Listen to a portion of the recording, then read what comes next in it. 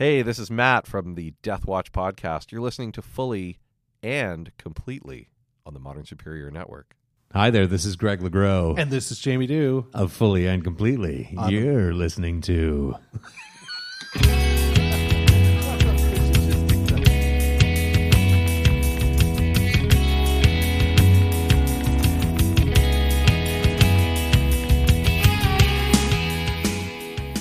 Hello and welcome to Fully and Completely, the podcast where every 2 weeks we explore an album from a seminal Canadian band, The Tragically Hip. We are going through their discography in chronological order. We are talking about the events in Canada of the time, pop culture, the albums that were released around it, what was going on, what influenced the album coming, who produced it, all kinds of stuff, so you can understand the world of the year that album dropped in.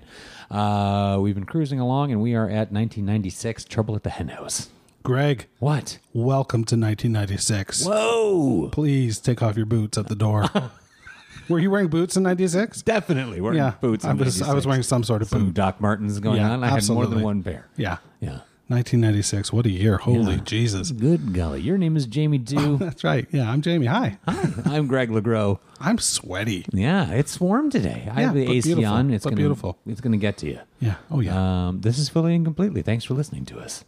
What were your tallest pair of Doc Martens? I only had 8 holes. Huh? I never went higher than 8 holes. Oh, okay. Yeah, but I had a pair of like 20-hole Converse Chuck Holy Taylors. shit. Oh, the folds overs? Yeah. Yeah, The I had a foldovers. pair of those. Yeah. They were turquoise, though. Oh, So- mine were white with some stripy thing going on. Oh, that was cool. Yeah, it was they, okay. they never made like badass ones No. that I saw. No, You know? the foldy over was, yeah. Yeah, it was hard. like turquoise on the outside and yellow on the inside. Yeah, So and I it was like- wanted it real bad. And then I got it, and I was like, I've chosen poorly. Wasn't happy with it.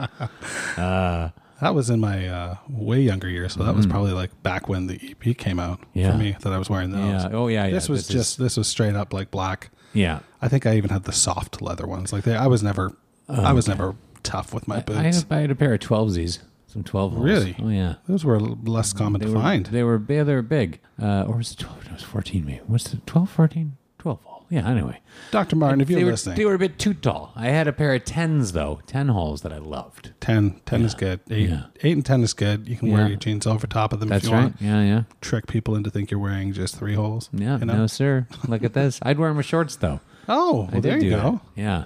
Not in the winter, I hope. No. Okay, that's good. No. Well, although I'd be lying if I told you I didn't do the long underwear and shorts combo. Really? Sure did. You were one of them. Did. So this was... I think I'd written some band names on my... What era is this? This is like 94. Okay. That's 94. Okay, that's Come 94. on. You had Come like- on. This is 96. We're all grown up here. You had nautical disaster That's right. Yeah, scrawled yeah. across your... across them. Gord fucking Downey. Hey, I Yeah. sent you that picture today. This I is know. kind of cool. Jeff Ament. Yeah. Pearl Jam. Pearl Jam. We're recording this at the in the middle of July, and Pearl Jam is playing a European concert, and then they're coming back to the States. I'm going to go watch them in Wrigley Field, and that's going to be a lot of fun. Yeah. But they played a show. Wrigley Field? Yeah. Wow. Yeah, I'm going to Chicago. Cool. Yeah, you have to tell me where to get the best Chicago dog. Yeah. Near Wrigley Field. Well, that's probably a good place, right? Yeah. So Jeff Ament is wearing this shirt on stage for the concert, and it says on it, it's just a black shirt with white lettering. It says Gord fucking Downey. Yeah. That's really something. And I thought that was pretty. He, I guess more than any other non-Canadian that I could think of, is I had quite a bit to say about Gord and the hip. Jeff Ament? Yeah. Oh, He did a thing in Rolling Stone where, like, the best stuff he's listened to this year, and he talked about Introduce Yourself and a couple of tracks off of that were big favorites for him, and how he just cried through his entire first listen. And I can't remember if this quote was then from just after Gord was diagnosed or after his passing, talking about the hip, and Pearl Jam is saying, as the two bands, he felt that they shared a trajectory, but never really didn't cross paths as much as he thought that they might have or should have, perhaps. Anyways, clearly interested and a big fan, and understands the depth of the emotion in it. So I don't want to besmirch the conversation that we just had, but this is very Canadian of us, really, in a weird way, right? Yeah, like to be sort of like, I know you've got the flag in your backpack. I know you do. I know you've got a U.S. passport, but you've got the flag in your backpack. yeah, I'm a recovering American. So, but to me, that's just so Canadian that we're just like, Pearl Jam liked our band, right? Yeah. Pearl Jam liked our band. I cannot help it. I wish I didn't do that, but I cannot help it. But I started it. I was just like, the bass player But from it's Pearl super Jam's wearing a cool. shirt. It is cool. And I'm interested in, in that global effect of this. Like, where is it? Now, Yes. I mean, in all this tragedy of this, like, will more people hear his music now, and hear our boys, Yeah, I hope so. I hope so. Yeah. I understand that they just did a party and they've started to talk about Yeah, I read potentially playing I read music about that again. too. Well, not as the Not hip, though. as the hip, Yeah, but- we're all but musicians. to pick up their instruments and Yeah. play. And I thought, wow, That's great, That's and they pretty should. cool. They Yeah. absolutely should.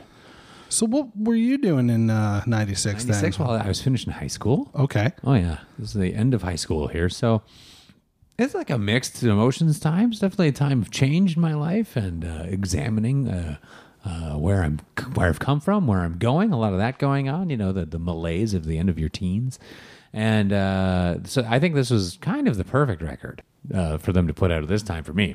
So yeah, it was the end of high school. I was definitely ready to be done with high school. I was over it. All the teen drama I could handle. It was totally something. I had cut off my long hair and still had my boots. But it was like time of change. And the musical landscape is changing deeply in 1996. Not for the better, I don't remember. This is the end of the golden age. Yeah. Now, we have dynamite albums in this year, but we can also sense that it's the end. There's a record that came out this year that really changed the game for me going forward, music that I enjoyed. But yeah, by and large, I think the stuff that was playing on the radio. Yeah, it was really bad. Mainstream radio and was this pretty is bad the stuff. beginning of me checking out on new music, and I really went backwards. Did you spell new N-U? I sure did. Oh with my some God. umlauts. I lost all in. Like, there's no good new. 96 is different. 96 is all good stuff, but like 97, 98, 99. That's right. We are in like the dog shit years. Yes. And I really drove further backwards into genres I was already like a little bit into. I got very into. So like my interest in punk and metal exploded, and underground 80s stuff and 80s alternative I dug deeper and deeper into. Anyway, 96 though has some enormous records. The Score, Fugees. That's a pretty big That's one. a big Yeah. album that I'm not a huge fan of. Everyone gets upset when I say that, but I'm like, it's fine. It just, when Lauryn Hill's doing stuff on the album, I'm interested. When those other two guys start doing shit, I don't care. It's never been my genre. I'm not. I love hip hop, and I should love this, but I don't. I love the Miseducation of Lauryn Hill. That's one of the best hip hop albums I've ever heard in my life. really good, inescapable. But yeah, that's my controversial comment right now, is I feel like the Score is a little bit overrated. Anyway, sorry. Introducing DJ Shadow. It's a groundbreaking giant record, DJ yeah. album. Still amazing to this day. And pretty much everyone's pick for album of the year in 1996, Odelay by Beck, which was That was a lot of fun. a maverick move. Maverick. Right. Oh my God. And it still sounds fresh and amazing I just remember today. seeing that record cover and just being like, Oh, yeah. what is this? Yeah. And coming off of Mellow Gold, which like he should have just been one and done.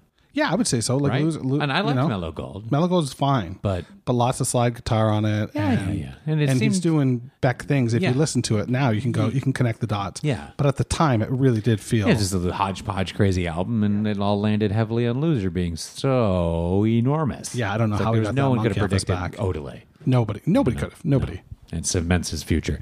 New Adventures in Hi-Fi, REM. Not their biggest record, but a very No. good one. So I'll go through this fairly quick. This is a big hip-hop year. This is an enormous hip-hop year. I didn't really even think about that, but obviously we already talked about Fugees and the Score, which, although I'm not a huge fan of, I understand its impact and importance, and I would never shy away from that. Tupac Shakur, All Eyes on Me. Huge album. Huge. Significant. Massive. Outkast, AT-Aliens. Not really big at the time, but got bigger over time because the Is that the next first album one? is no. It's the second one, but they really they expanded their sound, and what was going to be Outkast really reared its head here. Because then Aquemini is next, and that's Okay, where things and that's start to what's- really blow up. Beats, Rhymes, and Life, Tribe Called Quest, not well received, but people look back on it fondly. It Was Written, Nas, it's not Illmatic, but still pretty good. Tool, Enema, Evil Empire, Rage Against the Machine, Reasonable Doubt, Jay-Z, another big one. No Code, Pearl Jam. Misunderstood album, I'd say. I think so too. Yeah. Pinkerton, Weezer. That's a storied album indeed. My favorite, one of my favorite records of all time. Yeah, and an absolute failure at the time. Just so weird. Which is super weird. Busta Rhymes for a solo album. That's an interesting story too. That's for another time though. And all kind of I don't know. There's another Bryan Adams album for some reason. Hey, dude's got to eat. Yeah, that's right. Feed him. Load, Metallica. There's an interesting time in life. That was. Yes. Wow, they took a lot of flack. Yeah. But this is I'm scrolling now, and like when we've done previous years, Yeah. I've kind of had to name everything that I saw there. You know what I mean? And this one I'm skipping over because I don't need to bring it up. No one cares about what Underworld came out in '96. Did Whatever and Ever Amen come out in 96 or was that 97? Oh, that's '97. Okay. Yeah. All right. Murder Ballads, Nick Cave. There's a big one. And Pantera, The Great Southern Trendkill, is a fucking dynamite album. Anyway, yeah, things are changing, though. And we've had this thing, like, if you could make it to this point, these are mostly new artists, too. You'll notice, like, other than a couple of mainstay hip-hop acts like Tribe Called Quest, most of these are people on their first or at most third album that I just mentioned here. Obviously an REM. But if you made it through, if you survived, particularly if you started in the 80s and you survived 91 to 95 and your albums are still recognized or people are still buying them, then you're going to make it. Because a lot of these bands imploded and it was over by 97 or 98, right? You didn't hear a lot more from Candlebox. No, it was all done. And everyone's like, hey, man, this sucks. But even the good bands started to fall apart. Yeah. You know, like Soundgarden really nosedived. Absolutely. Big time. You know, there was a lot of hype, and it's an interesting experiment when we went through all the excess of the 80s, which is kind of pigeonholing the 80s a little bit, but there was obviously a lot of like pop and image and everything like that going on, and the grunge revolution was this big about face on that. But you put all these artists and weirdos and junkies on the cover of the Rolling Stone magazine, and like things are going to fall apart. And that's a lot of the reason why, if you think of the big bands, everyone's dead. That's the grunge so movement. They're all fucked up. like it's just Eddie Vedder and somewhere Billy Corgan going, "Hey, I'm still alive too,"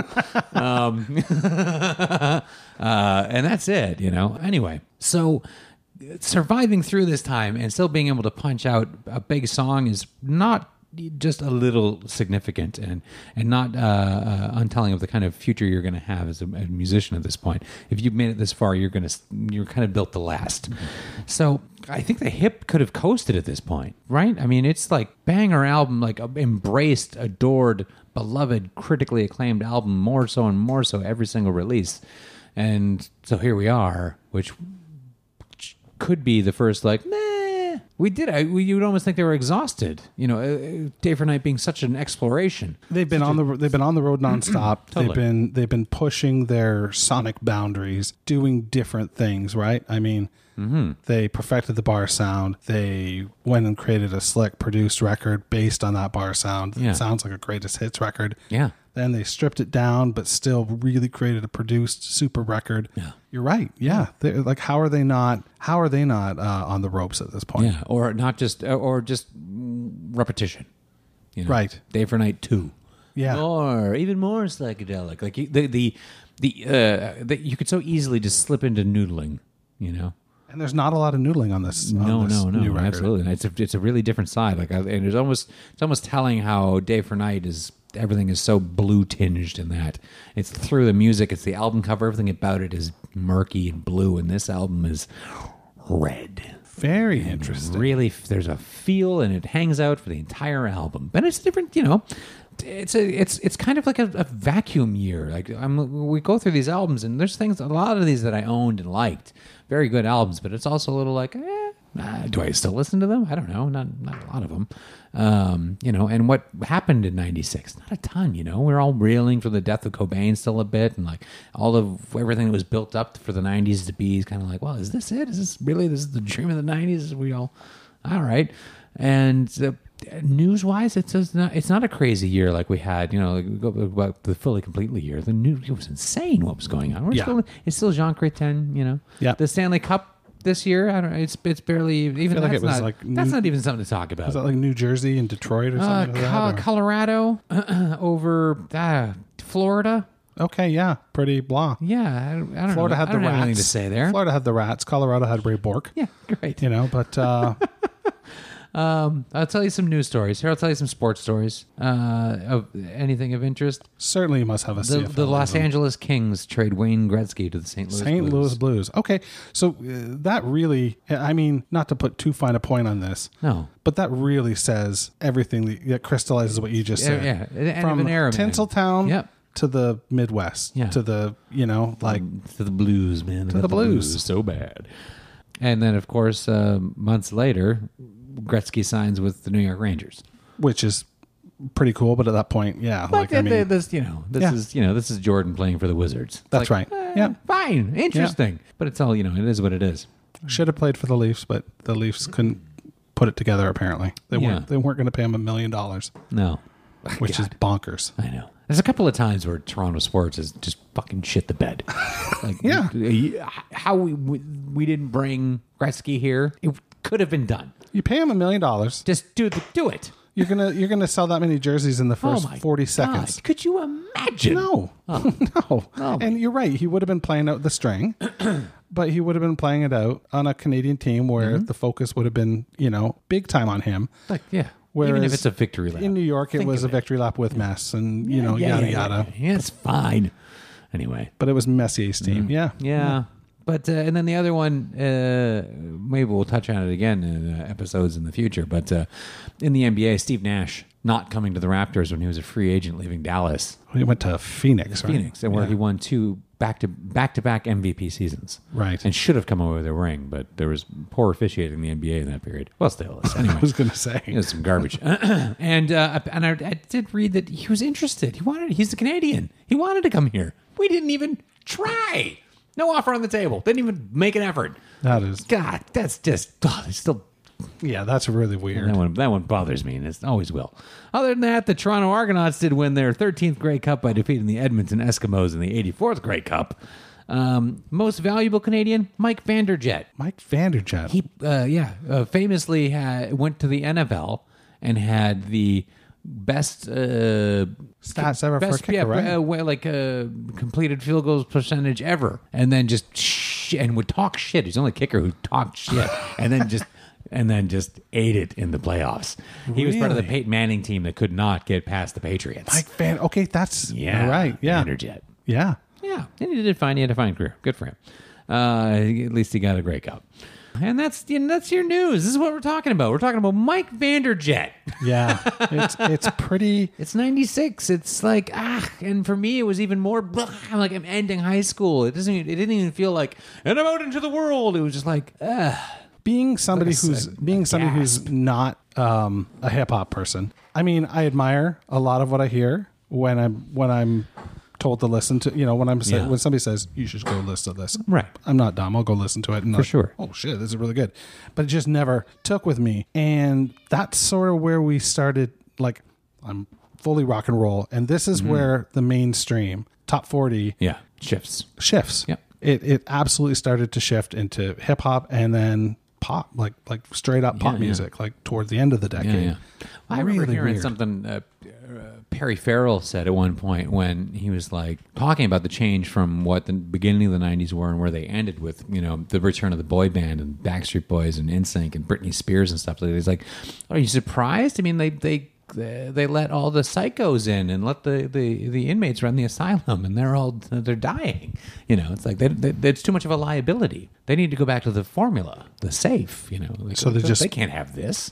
This is nuts. They can't let me be running around. That's interesting. And it's like, yeah, that's it's not. That's a lot of hyperbole, but at the same time, because it is Perry Farrell, but at the same time, he's not wrong. Right. Damn. Yeah, and it was a hard shift, like a hard shift into that stuff, and also because the homogenized version of all of the 90s sound was horrifying. That's Matchbox 20 and Candlebox, and Yes. no offense. Listen, if you like those bands, That's fine. yeah, that's fine. But But I don't. But this is it is a watered down thing, and even like I find it funny, like Stone Temple Pilots when. Hey, they have songs I like. I'm done with them at Purple. Like, Well, yeah. Yeah. Well, no, yeah, actually, no. I think Tiny Music has some quality. I never dug it. Really, I like but- that Big Bang Baby song a lot. All right, okay, that was. But like when it was happening, when you were there, it's like, you had your Nirvana and your Soundgarden and your Alice in Chains and your Pearl Jam, and like that's your tier, Yes. right? Stone Temple Pilots were like the hey, us two guys. They weren't like no one. It wasn't like for realsies, you know what I mean? But I find now when it's looked back on like the lens of either you only know it through radio or like I don't fondness of nostalgia. I don't know, but now like when people are like Nirvana and STP and stuff like that. No, you couldn't put them in the same. No, they wouldn't have been the same. Yeah, no, absolutely. I'm being harsh and catty, but I'm telling you, it wasn't the same thing. But I digress. We're going off in all kinds of directions. So 90s. Because this is interesting, and this is what people apparently like about this show. They're like, you guys are interesting talking about this stuff. This is really cool. Passionate about it. Yeah. Yeah.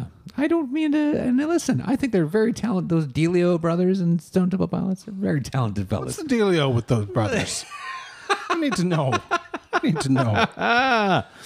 So, Hen House, though. Yeah. So I mean, it's a curveball of an album. It is. It really is, because there's all this the psychedelic and dark exploration of Day for Night. And it's not a fully psychedelic album, but it gets there. And everything is such a of high texture. And then this is stripped back, and it feels stripped back right away, and it holds that, but it isn't. It's almost how's the expression? It's almost two sides of the same coin, or the same side of two coins, as it were. With Day for Night. Yeah, absolutely. That's my little, it's my theater nod for people. It's a line from a play. And they share something, but they're not necessarily the opposite, but they're definitely different perspectives. And you feel it right away with Gift Shop, and it holds true through the entire record. Although there's a little bit of like a shift up in tone, but we'll get there. But I feel like these albums are connected. I think Day for they're Night and Hen House really closely are connected. very much of the same hand. Anyway, So from a production standpoint, we lose a producer on this one. yes. We had Mark Howard on the last record with the Hip and Mark Vreeken. This record, we've got just the Hip Yeah. and Mark Vreeken. Right. And I think you lose a voice, but in a really good way. I like what they did with this record. This is again more bed sheets over doorways and alcoves and like looking the Hip really trying to explore sound and do different things sonically. Yeah. It's a tighter. It feels like a tighter record though. Like it's 12 songs. Yeah. And God, I don't know. Even for me, right at the very beginning, you look at the record cover, and I'm immediately thinking about a song from the previous record, which is Yawning or Snarling, Sure. because you've got this Out of dog on the focus, front, yeah. and it's out of focus. And is this record supposed to be menacing, or is this a dog that's going to come and just sniff your balls? Yeah. You know, like what's happening here? Yeah. Is I this don't know. aggression, or is this the end of the day? And then you throw your eyes down to the bottom right of the record, and the name of that record is right there, and it tells you there's some trouble at the Hen House. You know. So again, though, is this dog there to protect against this trouble? Yeah. Or is it the trouble? Yeah. And I don't want to read too much into a fucking record cover, but like to me, right off the bat, it's like, I don't know. I could listen to this record front to back several times and come away with different vibes. Yeah. From an album perspective. I love this album cover. Yeah, I do too. This is good so work. simple, but it just stays there. I just remember, the CD sitting amongst my collection forever, and it just always stands out. And something about those color tones, that red, that yellow. What was the picture on the CD? Was this the one where it's like, or inside the jacket? Was it the one where there is a road going off into the perspective of the lightning bolt? Oh, it's like it wasn't a hard case CD. It was one of the. No, it was a soft one. Right. Yeah. Let me see here.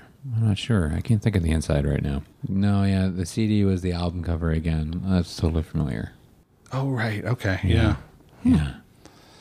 What are you thinking of? Well, so Figure it out. I'm visualizing a road going off into the perspective, and I'm pretty sure there was a lightning bolt at the end of the road. I think it's for this record. And the reason I think this is because I was still in York University and our computer labs were still pretty shitty. But the Tragically Hip was one of the first bands that I can remember visiting a website in 96. Oh, wow. Yeah. So it was the hip.ca or maybe at that point it was the tragicallyhip.ca. Sure. Because they all went with long names then. Yeah. And it took forever to load, and it was this it was this picture of a road in perspective. So if anybody hears this and remembers what I'm talking about, and that was sort of how they announced this record, that it was coming out. And it has to be this one because Phantom Power was done at York and Day for Night was my first year. So it has to be for this record. So if you remember that and you're thinking it, I don't know, tweet us or whatever. Yeah, do something. Yeah. Call me. Yeah.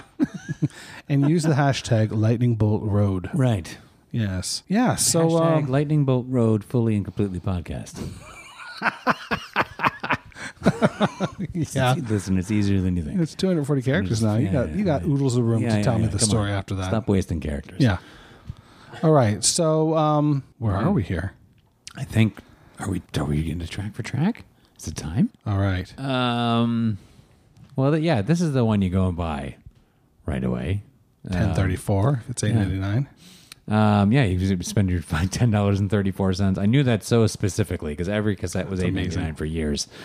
And there's no mishandling of how to sell this album. Big anticipation, big follow up to a big record in a series of big records. Obviously, the first single is "Ahead by a Century," which we will talk about when we get there, which had everyone just frothing. Oh my God, that is a just accomplished sound. Really? Anyway, that single dropped, and we were all like, "Okay." So you pick the album up, you're excited, and first track is "Gift Shop."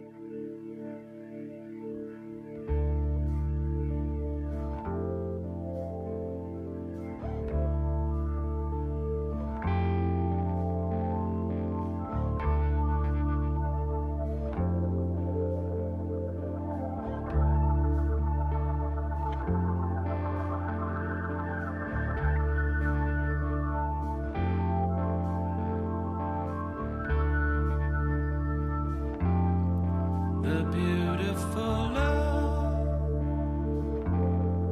the dangerous tug. We get to feel small from high up above, and after a glance over the top, the rest of the world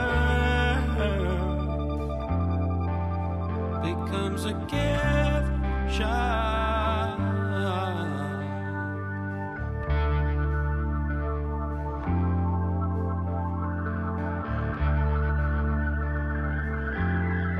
The pendulum swings for the horse like a man out over the rail. Is ice cream to him? The beautiful love, the dangerous time. We get to feel small, but not out of place at all. This is a really good first track. It's a very good first track. It just fucking creeps in and sneaks up on you, yeah. and then it just lands. And it's got these backup vocals that just oh my god, which are like the most Canadian backup vocals. Like CanCon doing ba ba da ba is the most Canadian thing you could possibly do. I think it was like a requisite from 1995 to 2000. You had to do that in one track on your album. Sloan did it. they totally did. Now that you say I'm that. pretty sure Thrush Hermit did it. Listen, it's a thing. Wow. And But- it sounds great every time. It really does. It's God, this song has a beautiful lull and Yes. a dangerous tug. Oh my and it's wonderful. Yeah. It really, to me, really is a beautiful tug of war with Grace 2 as far as opening cuts for a record. Oh yeah. I know you definitely give the nod to Grace 2 just based on your feelings about Grace Yeah. 2, and that's totally cool. Yeah. But I don't know where I would land. I don't know where I would land. Huge opener, Yeah. and because it sets a tone that this isn't day for night. Yes. Because there is some patience being taken with how the song is going to,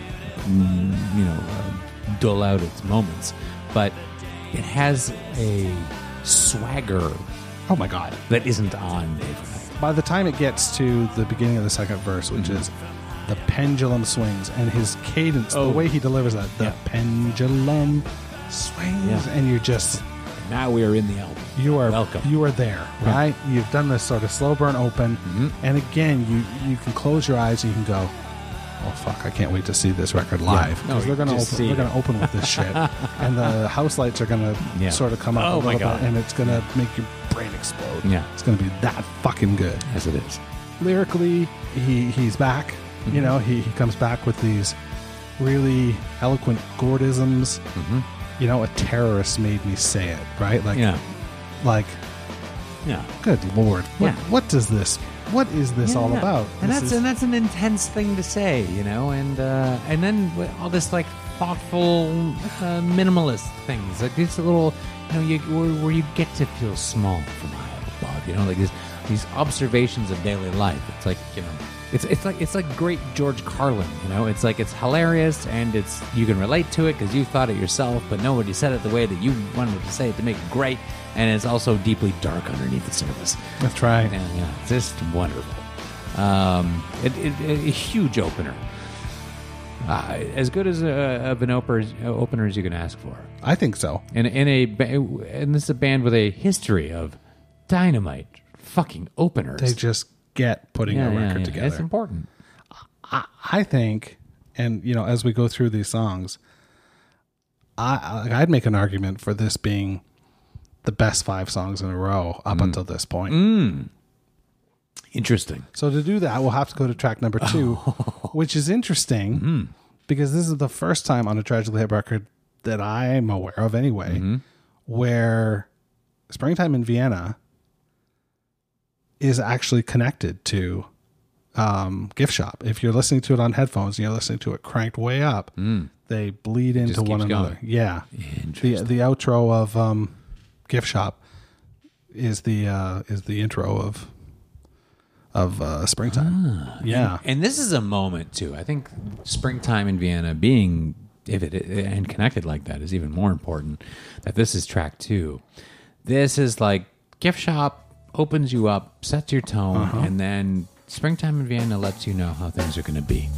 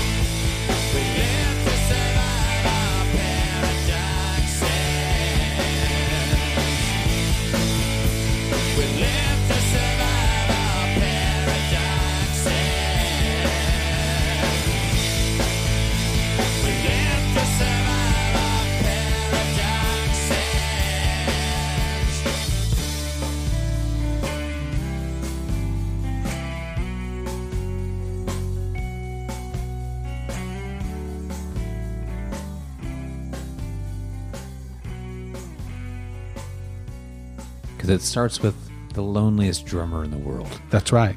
you know, and the band just saunters in That's right. piece by piece. Yeah. And the song gets there, gets big, but it starts way, way back and stripped down. It's you have to like lean into this song. Yeah.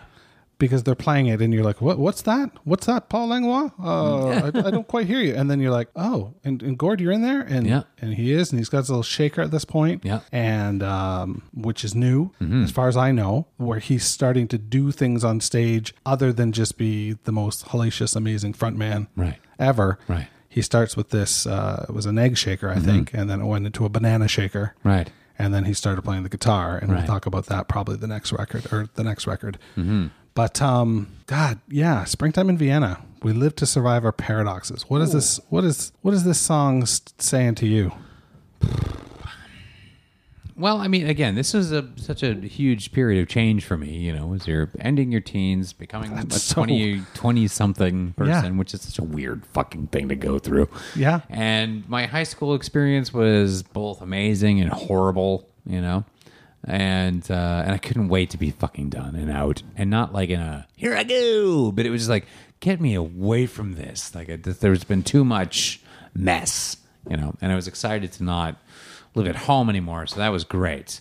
So the idea of living to survive anything, particularly our paradoxes, was just such a optimistic, great sigh of sadness. Like I wanted to be optimistic, but in like a really negative way, you know. So this was perfect. That's great. Yeah, this was the tone. This was the thing. This is like if Day for Night is the psychedelic adventure exploration, like this is the Hangover, and it's glorious. You know, like it's like the redness is almost the sun rising on your, you know, sleep deprived eyes. It's maybe that's the trouble at the hen house, that it's, you know, the night at the end of the Day for Night was far too long, and here's the end of it. Yeah, this song creeps in with, so that's where I am with this. That's what this is to me. Does that make sense? I think so. Yeah. The rumors are that this is Gord's favorite song. Oh, really? Yeah. Oh, cool. And this does strike me as, you know, I think we'll probably do a record covering the Gord records, right? We'll probably do an episode covering yes, we have to. Yeah, okay, I mean, good. they don't come for a couple of years. I think maybe we'll either, I don't know, But we can do what we want, man. Yeah, but that's we true. might pair them with they're not at the same time as a hip album, are they? I don't think so. Year in between, something like that. We'll get to them. We should just do a Gord episode with just his Probably. records. Maybe we don't do track for track, but yeah. Yeah. Tell us what you want. Something. Just tell us. What do you want? What do you want? How do you think it should go? People. I mean, we can do it chronologically, but what I was going to say is, if you listen to this song, if you take it away from the rest of the record, it does sound really different from anything this band has done thus far. Yeah. Like really different, and it feels a bit more Gord Downie-y. I don't know whether, you know, the band put it together and he loved it, or whether he was more instrumental in helping put it together. I know that the title apparently comes from when they were recording up to here in Memphis, and they were walking in Memphis, and Paul Langlois overheard a German couple say that Memphis felt like springtime in Vienna. Huh. Yeah. And they thought that was a really funny phrase. So they used that as the title for this. Interesting. Yeah. There's a lot of, there's so much darkness in this too. Oh God, yeah. You know, and just the blues are still required. And I sit And on is that that- a lot. I wonder what if required for what, and which blues? What do you mean? Well, and are those the instructions that he's Yeah, talking about? yeah, The yeah, instructions yeah. from the Couldn't have been more manual couldn't have clear. been more clear. The blues Yeah. are still required. Yeah. Yeah, I don't know whether those are meant to be taken together or. There's so my And then even territorial piss post, is that like a subtle Nirvana reference? yeah, I wondered the same thing, because it's not the only Yes. reference to that on this album. Yeah, I don't know. It's a mysterious song, and I feel like as much as Gift Shop is the swinging in statement of this isn't Day for Night, and then this is the statement of like, and this is this album. That's right. You know? So it's almost like the epilogue, and this is the forward. You Yes. know? Yeah. Yeah. Chapter 1. If this is a book, Yeah. you see what we're doing here, people. Yeah. And then there you go. Ahead by a century. Yeah. What can you say about Ahead by a Century? Well, I think famously we know now the Boots that Gord wore on the final tour had the lyrics to this song inscribed on the soles. I did not know that. Yeah. Wow. Yeah. And this is the final song they played. Yeah. You know, I wondered a bit what it would be. I think we all knew that's going to be the last song they play. Oh Right? man. I'm gonna get verklempt here. I know. It's intense. But like, what else could it be? Yeah. This is a big monster Yeah. hit song. Yes. Makes you wonder if they play this song on SNL. You know. Right. Do Do they are we get talking invited about back? this They differently? don't come back there. Yeah. You know? So it's like, yeah, maybe is this? And I wonder, like, you know, if people elsewhere who don't really know why Canada's losing their minds over losing this person, you know, if they don't come across the music and hear this track, there's about maybe 5 or 6 I would pick to be like, if somebody heard this out of context, and be like, or just with some curiosity of like, well, what the fuck is going on over there that these Canadians are losing their minds? You know, how can you not resonate with it?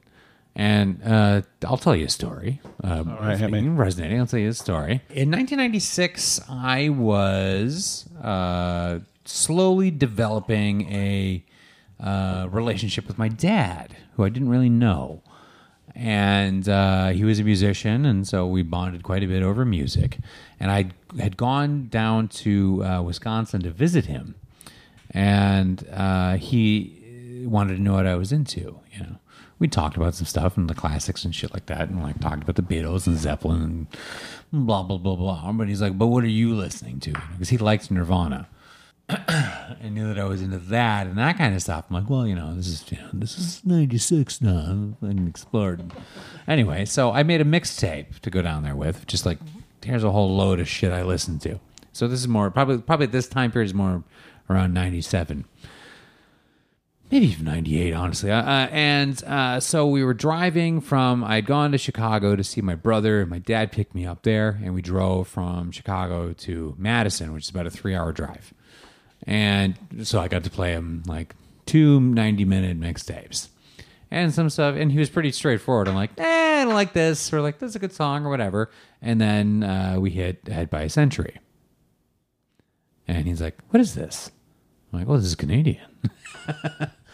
This is huge in Canada. This is really, really big, but it just doesn't gone here for whatever reason. And he was like an enormous Beatles freak, and he lost it over the tune. He was like, "This is amazing." And I'm like, "I know, right?" And he's like, "This is remarkably good. Why doesn't this play here?" I'm like, "I don't know. We all wonder in Canada why this doesn't catch here, but." And it was awesome, and I always kind of think of that song a little bit, or I always think of that moment a little bit when I hear that song. It's like how cool it was, and like I wanted to impress him, you know. I mean, like, I listen to cool shit, you know, and like the thing that he most latched onto, the song that most caught his ear was, without question, Ahead by a Century. If anything else I was listening to, of, you know, I don't know what Sonic Youth I'd put on there and some other stuff, you know, that I was into in the time, Dinosaur Jr. and things like that, and. But yeah, it really caught him, and as I think the melody, the tone, the production, the balance of a lead and backing vocal through those impressive choruses, like it's remarkable. And I think it is. It doesn't sound like the Beatles, but it's of a Beatles quality, of that kind of professionalism. Like when you're so fully in your stride as a group of musicians working and writing together, like you just fucking nail it. And this is the sound of a band nailing it with honesty, and it's too much. Oh my God, what a song. Sorry. No. That was longer than I anticipated, but That's what you say about this song. yeah, that's because it's Ahead of by course a that's what you say and about of this course song. this is how they end.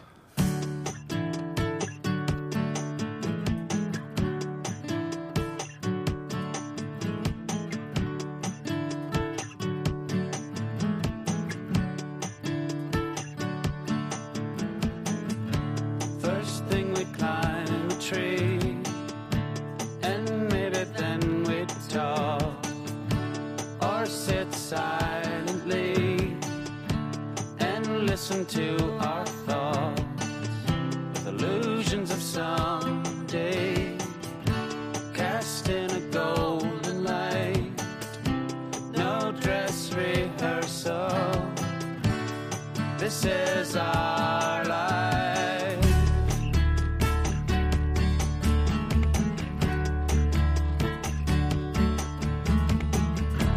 And that's where the hornet stung me. And I had a feverish dream with revenge and doubt.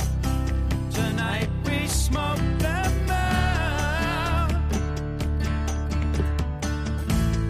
You are ahead by a century. You are ahead by a century. You are ahead by a century.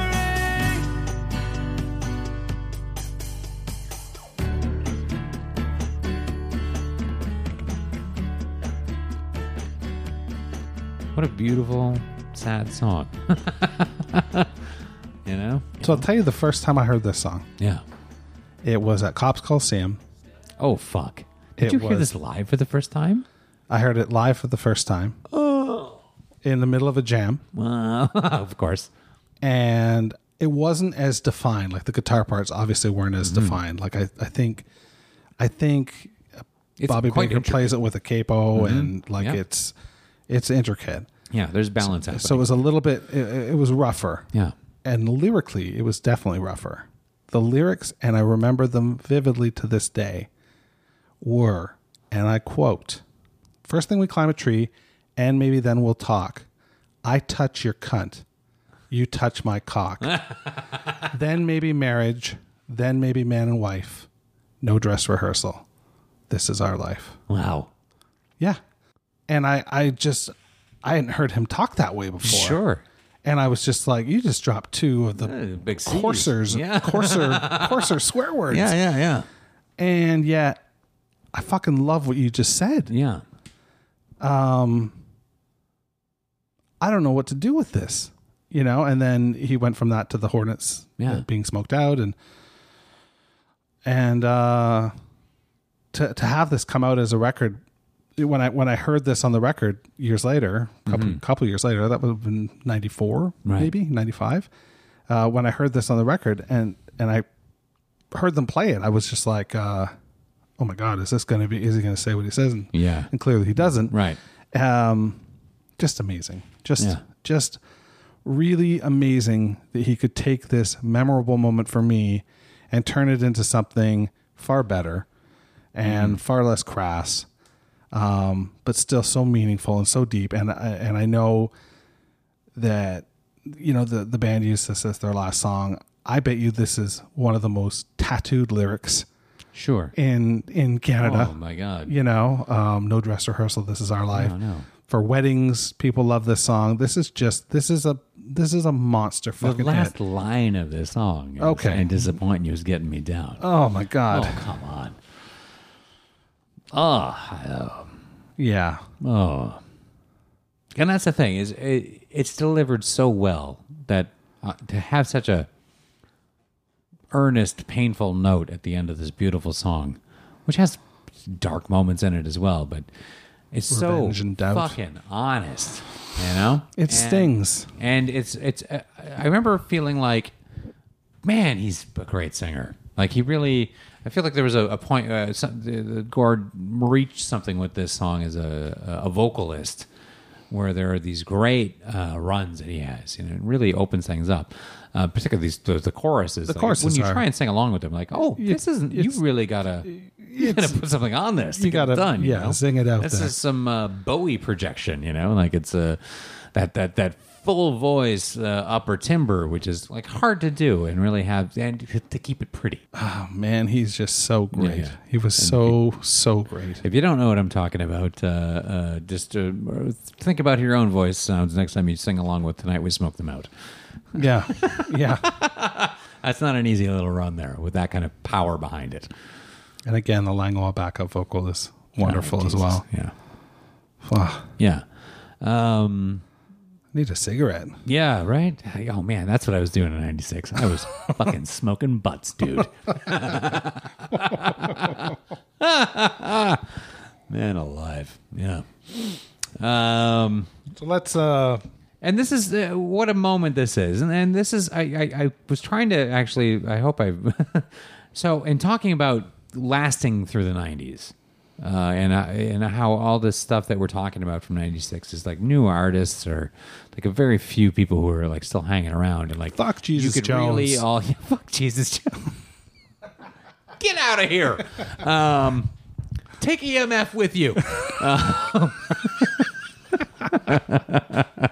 So lasting is so hard, and to reach this point, which should be your "We Could Phone It In Now" album, and to hit this kind of home run.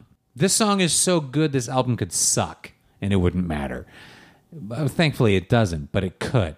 So to have this band on this trajectory and this journey we've been on with them, and this kind of closeness we're developing, and this kind of nationalism we feel with them, this huge lead up, and like, what are they going to do? We had this album, oh my God, they changed again, it's so good, and what's it going to be? Oh, maybe the best song they've ever fucking written. It was landing, it landed like, this is a little far less emotional sounding, but it landed like T2. There's no bigger like anticipation, hype machine, and then delivery than Terminator 2 in 91. It was enormous. That was it. Like, it was perfect. It was like, Gigantic. this is the previews were like, this is the best movie you're ever gonna fucking see. You know, if you don't see it, you're gonna die. And then you saw it and went, oh, I would have died if I didn't see that. It was perfect, and thank you, and you were right. And this is just that, like, so much anticipation, so much build-up. Our hearts are swelling, and then it's just the perfect landing. It just, it's bliss. Yeah. It's bliss, you know? So song number 4. Lots to unpack in this one. My good Lord, yes. Don't Wake Daddy.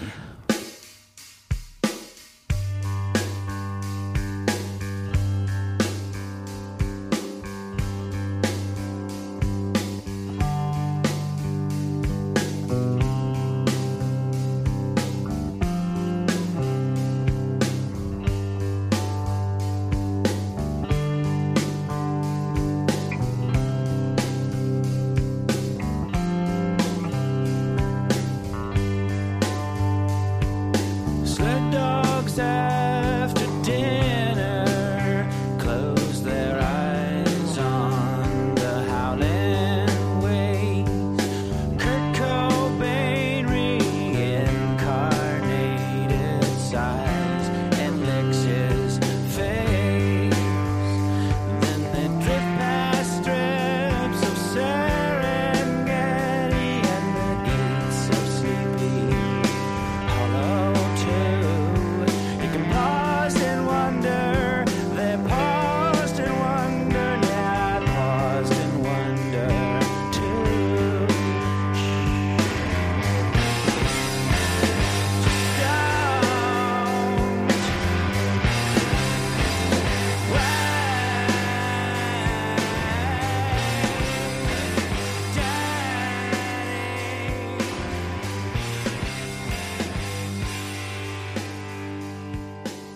Can't quite verbalize how much I love this song. This is a big hip tune for me. This is a big one for me as well.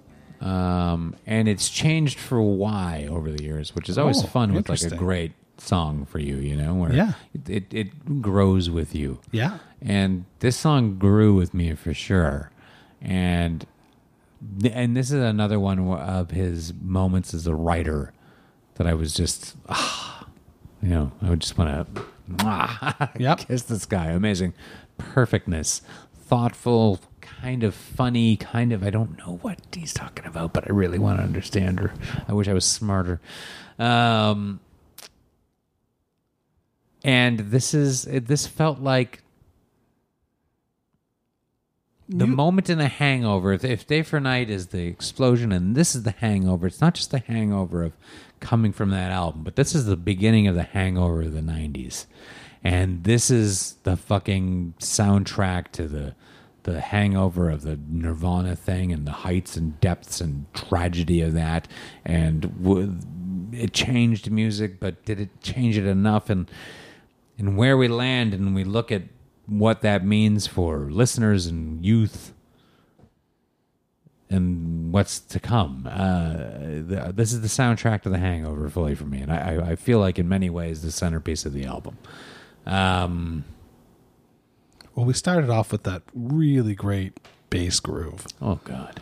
Right? It comes in and it captures you right away. You're like, okay, this is something that is brand new but familiar. Yeah. You know, you guys have well, done. it You feels guys, like have, them. you guys It have feels done like- this to me before. Yeah. With this sort of sucking me in with this bass. You know, this bass groove is probably the wrong word, but you know, like there's something. No, it's a groove. There's a groove to this song for sure. And then those vocals come in, and that first reference, it slaps you across the face, really, right? Mm-hmm. The reference to Kurt Cobain being thought of as a reincarnated sled dog. Yeah. Fuck me. Yeah.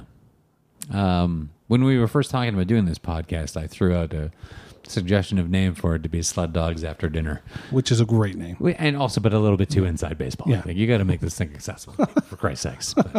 But because I was just like, I was trying to dig in, like what things really hang with me when I think of The Hip and like my relationship to them, what stands out. And I was like, 100% the opening lines and the opening stanza of this song is Well, behind enormous. the curtain, it was like 2 months of us trying to think of a name, right? You gotta it's got to be right, man. And then all of a sudden one day we're just like, Yeah. oh, wait a minute. No, it's got to be this. Obviously, it's this. But yeah, Sled Dogs After Dinner close their eyes on the howling wastes. Kurt Cobain, reincarnated, sighs and licks his face. Like it's that trying to work a Kurt Cobain, like not just an allusion to, but referencing him directly by name at this time and having it work is such a difficult thing to do.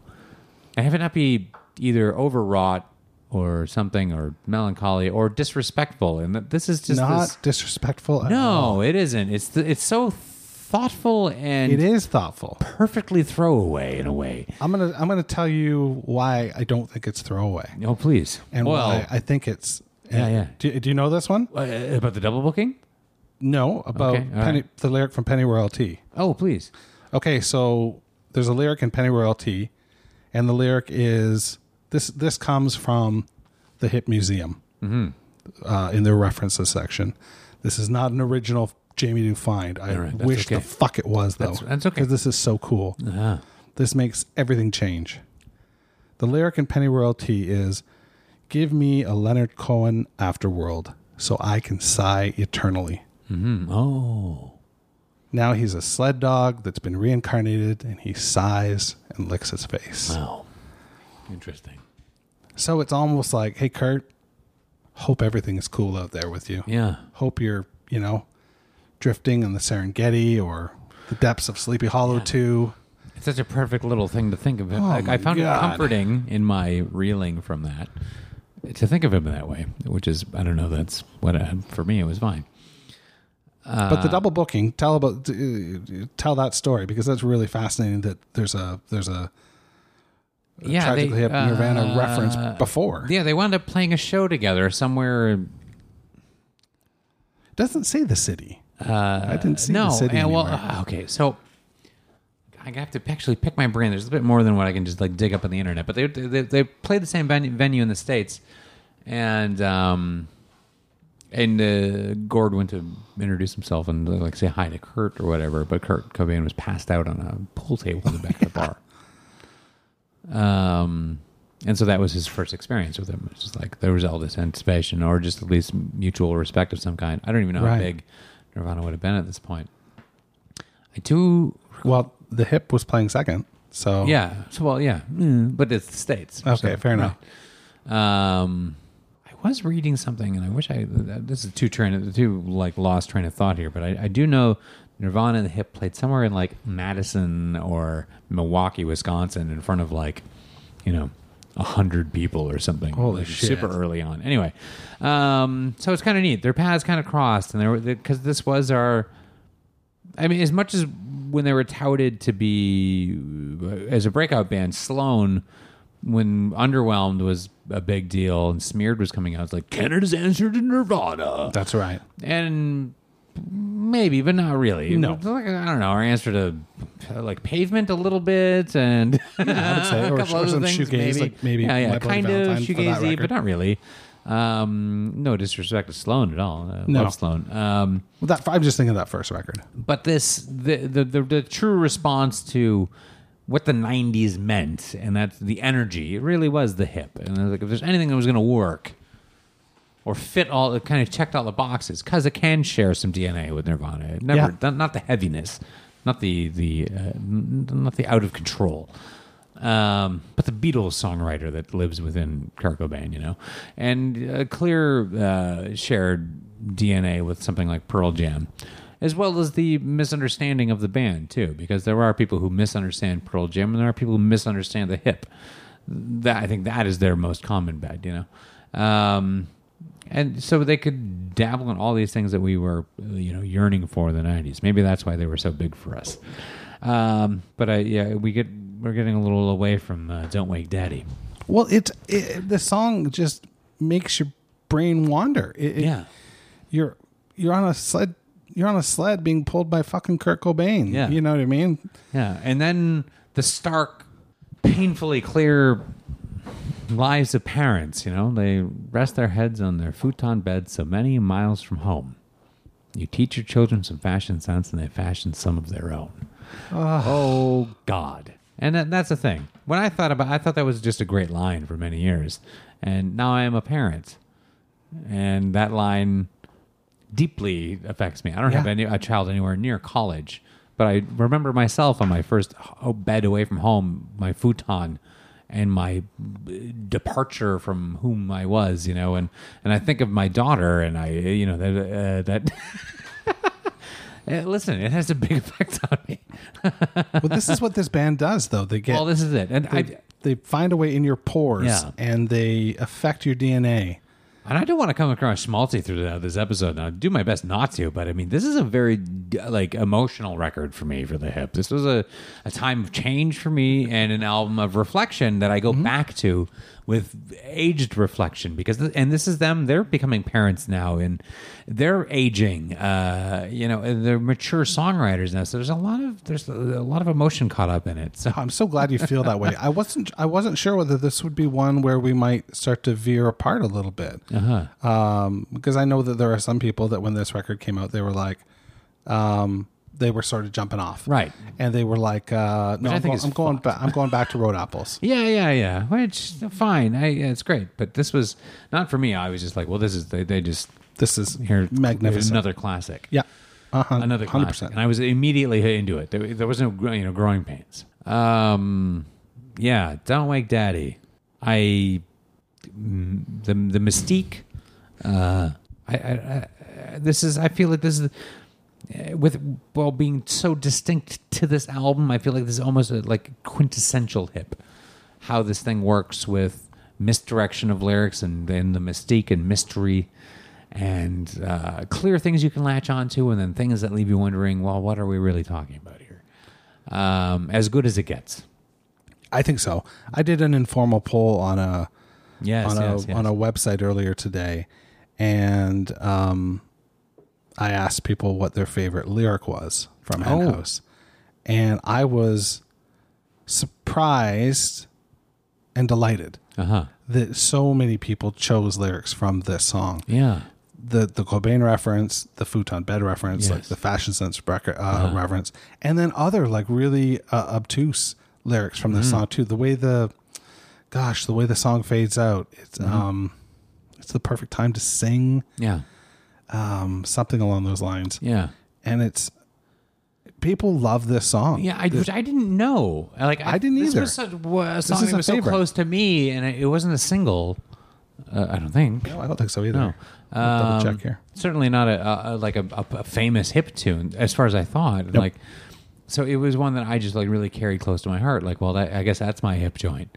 you know. And I was really like tickled to see you put out the poll too.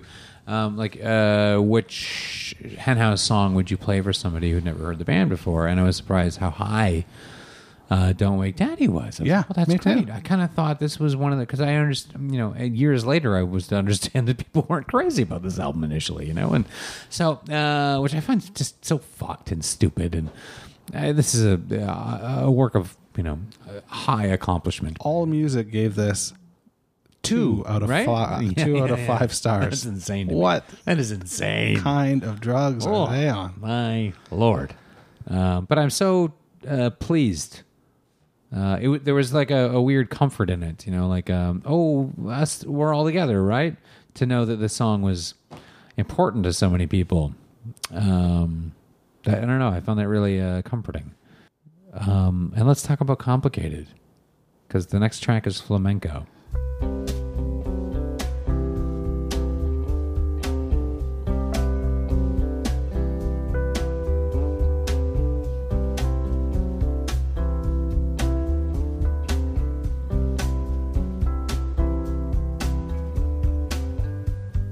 Does it diminish your super capacity to love? Does it diminish your super capacity to love? Walk like a matador. Don't be chicken shit and turn breezes into rivulets.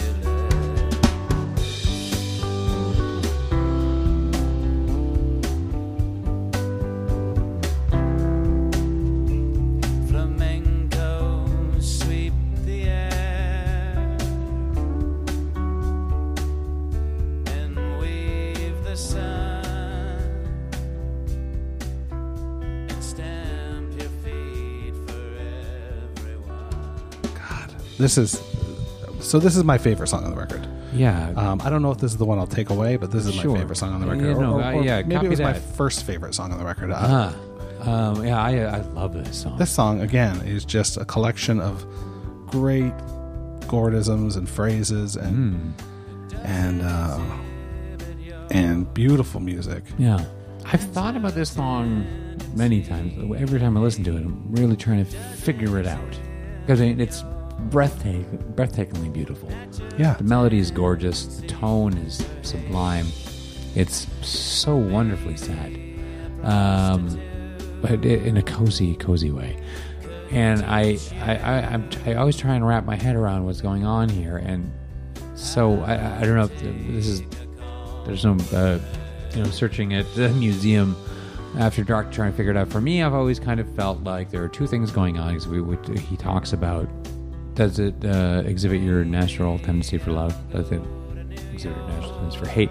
Two sides of that, and there are two halves of this song, and now I kind of feel like the first half of the song deals with negative reinforcement of like thought and emotion reinforcement that men receive as you're growing up.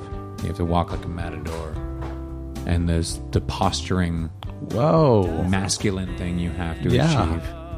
And then the second half of the song is the result of that, either what women hear or what men who have fallen into that say. And yeah, I don't know. That's where I land with this song. I don't know how right that is, but for me, What's right for you? That's what I think about. Yeah. And like it feels so, because there is such a confusing thing with what you're taught as you grow up, you know, and like this, you know, if you're wanting to meet women when you're young or talk to girls, everyone's like, you got to be confident, you got to get out there, you know, and that's right in a sense, but it's also leads to the most awful kind of behavior in all kinds of ways. Anyway, so I don't know. That's what I think about when I listen to flamenco. What do you think about? Well, I mean, for me, I think of it as a collection of really great lyrics. I don't know that I've got a narrative formed completely, but I know that there is something going on structurally, right? When he talks about a natural tendency to hate and a super capacity. Super capacity. And I think Gord Downie has a lyric in this song, maybe a prostitute could teach you how to take a compliment. Yeah. That's one of those lyrics that you write and you put your pen down and you take your tie off, you fold your jacket over the chair and unbuckle your French cuffs. Yeah. Shirt comes off and you jump into bed and you don't even have to wake up again. No. You're good. Yeah. And You're then fucking good. It's so good. And then to follow it with maybe not as well written a line, but to follow it with maybe I'll go to New York, I'll drag you there. He said, no one drags me anywhere. And so well written, yes, but delivery, 150%. This song just Oh my kills God. I just die with his delivery of the no one drags me anywhere. And I love it so deeply. Yeah. It's so strong and so sturdy and not huge. It's just firm. And Yeah. I could listen to it every day. It's definitely been in my rotation. You know, I don't know how you prepare for these shows, but I listen to the record front to back, front to back, front to big back, time. front to back. Yep. And then I cherry pick and, you know, 100%. God. Yeah, and I dig more into the songs that I haven't listened to as much as the others, you know. Which with these earlier albums is, I had this on cassette, so I was forced to listen to the record, you know. So I don't want to waste battery power rewinding and fast forwarding. That's crazy. So you have the cassette world then. Yeah. You've just had these 5 songs in a row. And then you And flip now over you're ready to end the first side and move on. with 700 Foot Ceiling.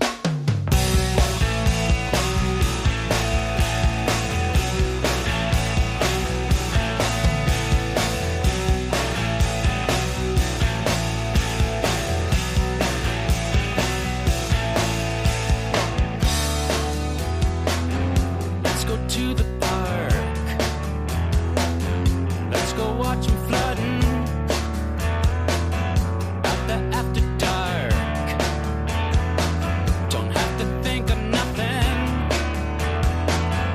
and I love that for the way I'm feeling.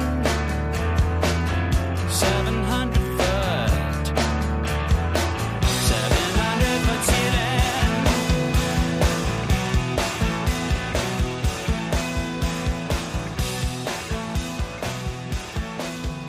How do you feel about 700 Foot Ceiling? I don't feel great about it. I Yeah. feel like this derails the album. For coming out of flamenco, okay, so we talked a bit about our songs maybe down the line that we don't like as much. Sure. I have grown to appreciate this song. I think it has a clever vocal delivery and interesting hook, but rolling out of flamenco, this is just like It's shocking. If it was somewhere else on the album, I'd probably like it more. But because it follows flamenco, it feels so wrong and it's abrasive, and it doesn't fit where I am at the end of flamenco. And I've heard flamenco thousands of times, but every time when it ends, this is not what I want. No, this isn't it. And I don't know what song on this record, if I'm resequencing it, I don't know what I replace it with. But this is a little bit of a misstep. A bit, yeah. And I'm not. I like the song just fine. It's fine. It's a good tune. I mean, I think I like it. We I think moved I away. like There it. are no more "I'll Be Leaving Yous." Right. That doesn't happen anymore. That's right. But if they are anything, they're this to me. And this like it's good. It's got some really interesting lyrics that I lost forever because I wasn't prepared for the tone of the song Yeah. from where it landed on the album. Oh God, yeah. You've got this big sweeping end to flamenco. Yeah. Right. Like he holds that vocal, which he doesn't do very often. No. And it sweeps up, and then like it's just this is the first straight up like rocker. Yeah. On this record. Oh yeah. And maybe this is more evocative of Foley or Road Apples. Sure. I don't know, but Yeah. it just does not work in this spot. No, that chorus is dynamite. It's great. Yeah. And it's fun Yeah. and clever and hard to think of how you would come up with singing that. Yeah. This one just it's a misstep sequencing wise. I swear to you. And yet this was a fucking single as well. This was it? This was the third single off the record. The third single. This is their ballad. Get out. Yeah, 700 Well, Foot they Ceiling. opened with an up-tempo ballad. Then Flamenco. Flamenco was a fucking single? And so was Springtime in Vienna.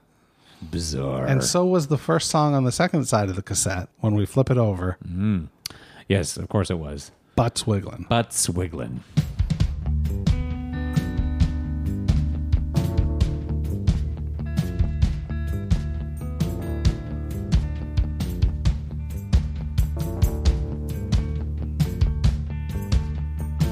The sweet sound of patent approval coming down in a not quite fog. Sweet sound of patent approval coming down in powdery sparks. The sweet sound of patent approval coming down with holiday concern. The sweet sound of patent approval coming down in a world of hurt. In my opinion, the drug is ready. In my opinion, the drug is ready. This song I do not like. I don't like this song No. either. I'll tell you why I like it a little bit now. Okay. Yeah, go. Because I've always avoided this song. I felt like it was weird, doesn't fit with this album. It feels like a B-side to a single that somehow made it onto a record. And it sounds, you know what it sounds like? It sounds like late period Dire Straits by way of Tragically Hip. That's good. I get that. And there's nothing wrong with that. I like No. Dire Straits. I like Mark Knopfler just fine. Just fine. Very clever songwriter. And man, did I skip the shit out of this song. Me too. Oh boy. Yeah. It's like, and particularly, I'm still in my hangover of like, what are you doing after flamenco? And now this too. That's right.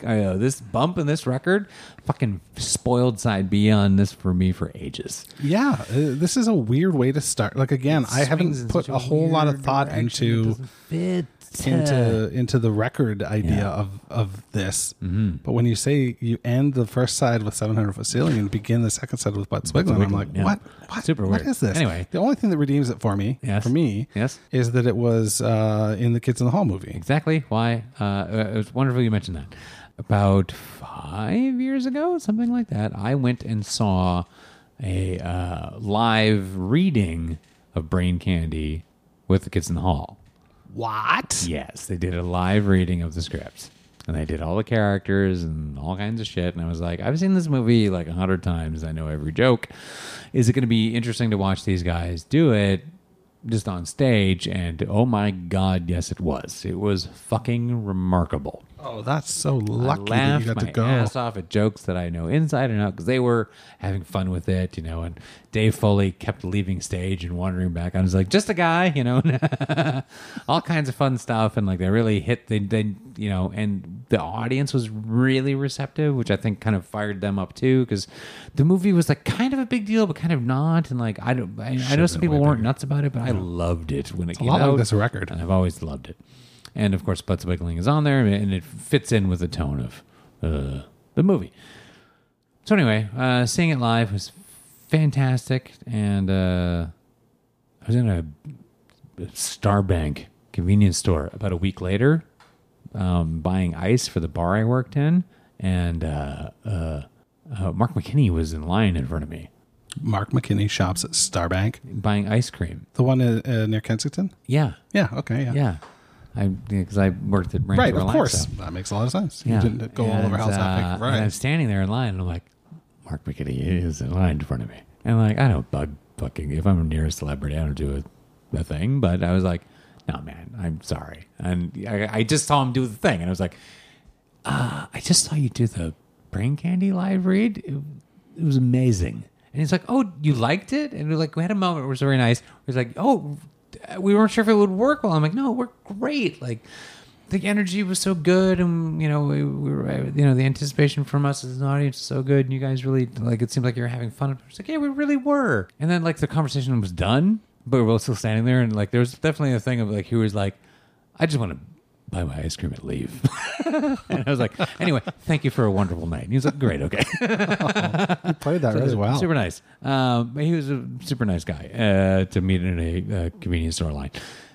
At the there was a lot of music going on. Members of Sloan are playing stuff on the side of the stage and playing music during the show. And then, of course, but Gord came out dressed head to toe in denim. God bless him. Yeah, fucking A. Canadian tuxedo. And they played Butts Wiggling. And I just I was having such a great time. I was already at such a high. And then So Sloan played the fucking music and well, it's not Gord Sloan. sang. No, Or it's just not all Sloan. There members was, of Sloan. geez, there was I'm just such people a from Sloan fan. Sloan, people from the Sky Diggers, I want to say. Sure, okay. And anyway, like a little like house band. It was like a house band. How right? fun. Of some mini celebrities, and then fucking Gord rolls out and like, let's just fucking do Butts Wiggling. And how was it live? Amazing! Who knew? It was so good. It was so good. We should probably leave this track on a high. Yeah, and that's where, and so I'm kind of like, I got time for that. Anytime I hear that song now, I think of that night Fair enough. and how ecstatic I was to see him on stage out of nowhere, which I didn't. No one knew he was going to be there. He just came out. It was superb. And it's like the album's like, all right, sorry, where were we? Apartment song.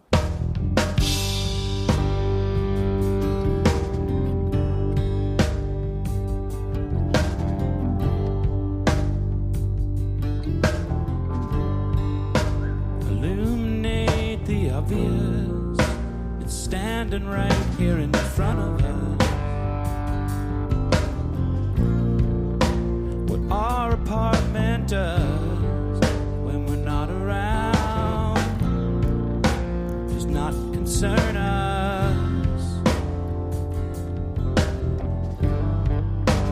Simulate the obvious. Standing right here in front of us. Just what our apartment does when we're not around does not concern us.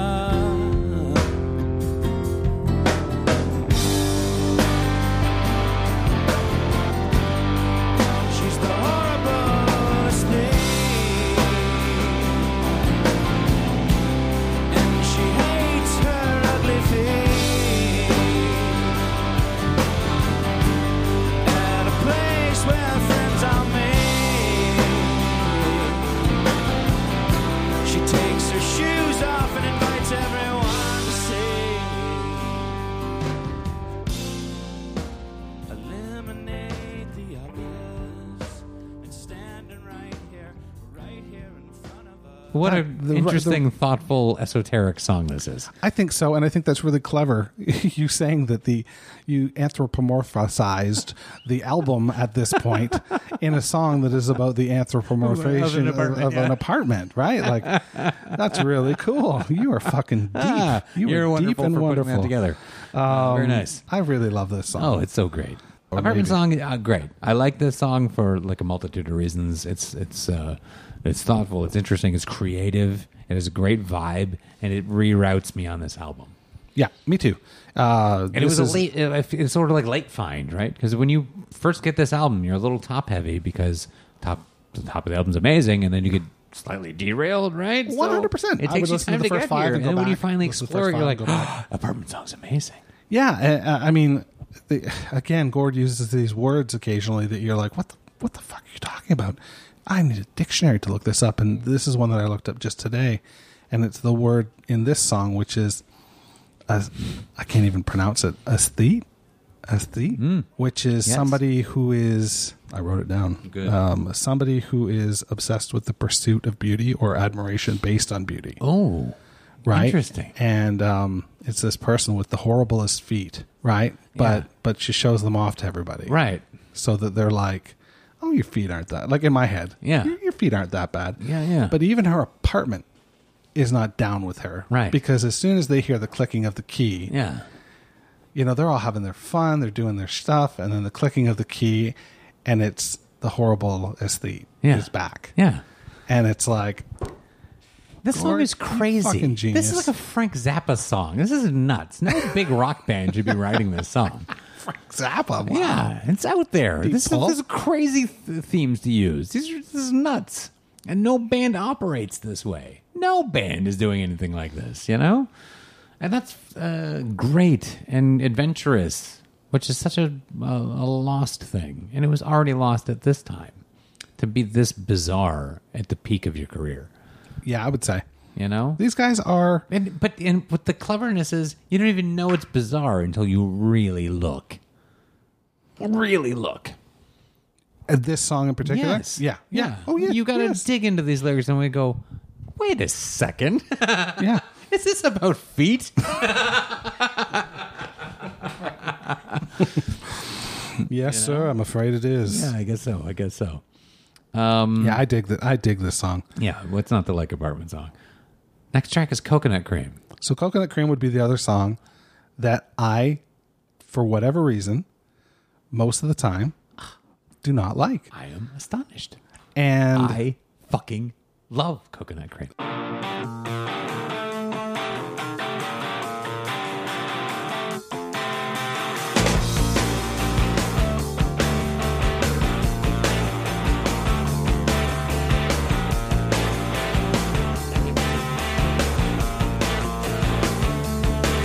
There's a cannon shooting coconut cream, 40 gallons in a steady stream. There's a cannon shooting coconut cream, 40 gallons in a steady stream.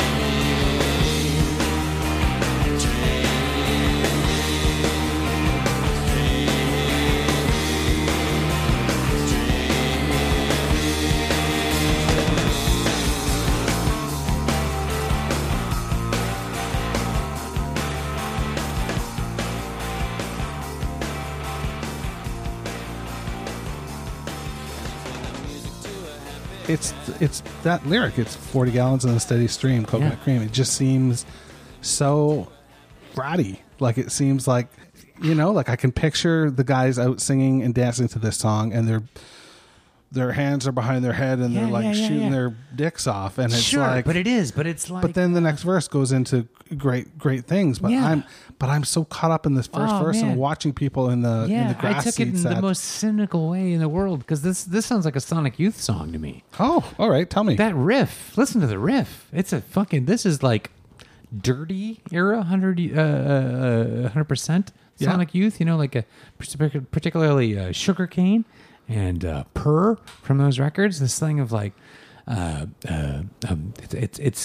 It's cooking, but it's weird. There's this weird groove in it, and the guitar riff is such a alternative anthem-y riff, and it really, really ties me into Thurston Moore, and which is why I liked it so much. I'm like, this is like, I feel like, I think they were listening to Sonic Youth when they fucking went after this one, and I liked that thought of the coconut cream and like how this examination of that culture a little bit, and like.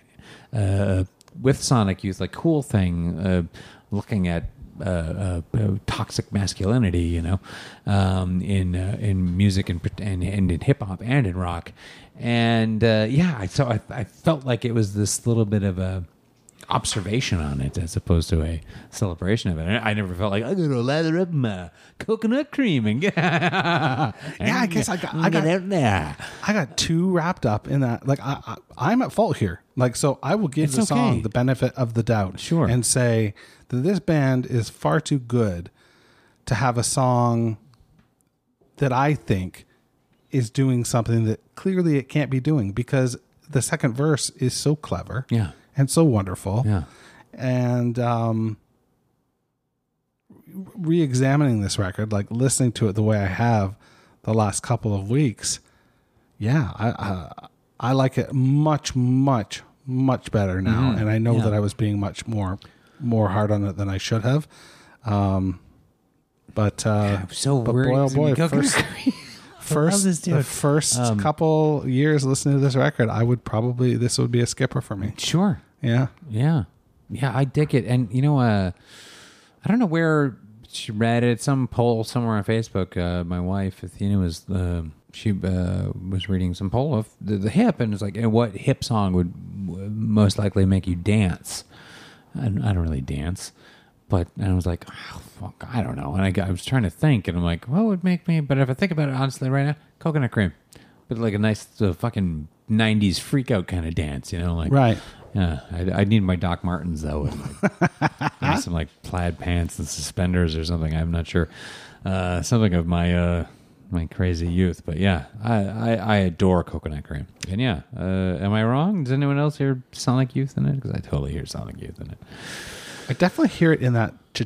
I can't. I wish I could make a guitar sound with my mouth. Well, you but- can't. but you're right. As soon as you said it's it, so I was Sonic like, Youth, you can't do it. It's Yeah. like weird tuning. yeah. Yeah, I'm telling you, it's there.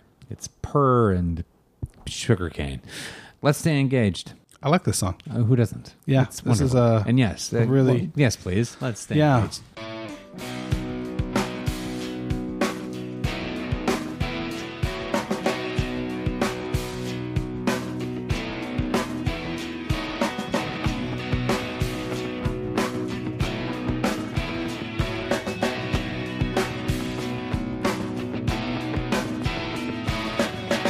It might be late, but it won't be early. You got me to the gate with time for a coffee. It's getting late. Sounds like a departure. It's getting close. Sounds to me like a departure.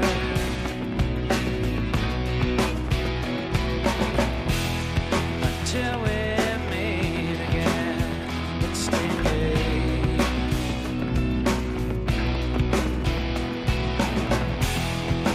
Until then, let's stay engaged.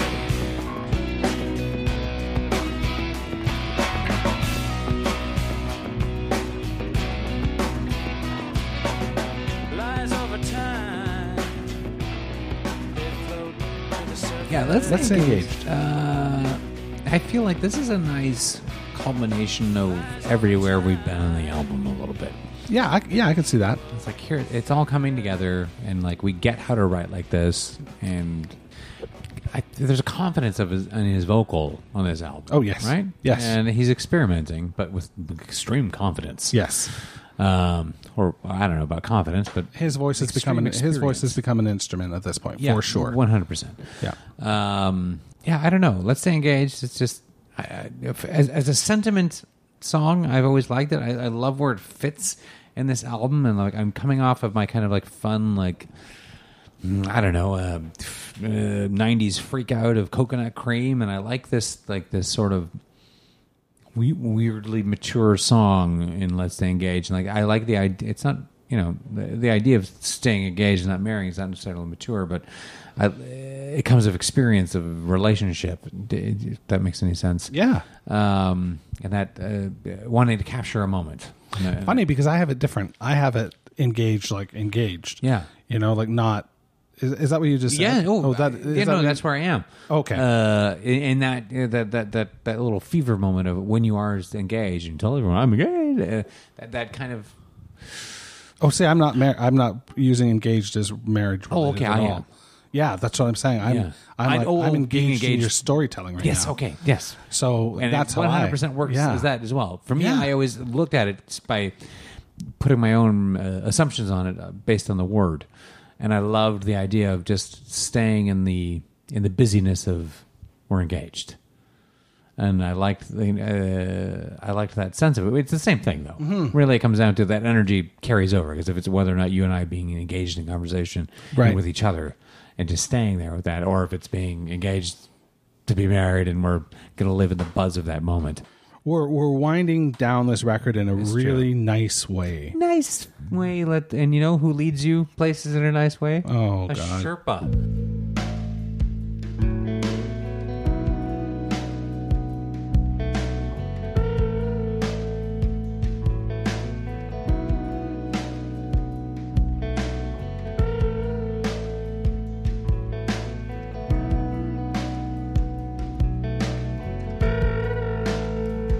Me and the vivid girl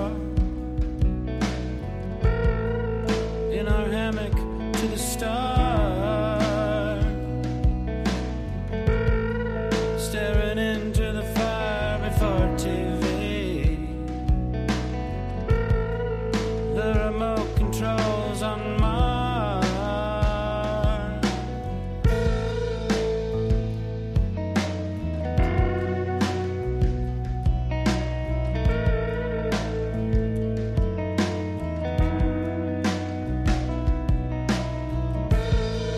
In the dope of the pigment, in a poetic state of mind, in a flood of country, we lay down to kill some time, and we spoke language of the northern wind, and collecting dewdrops for tea underneath the candle tree.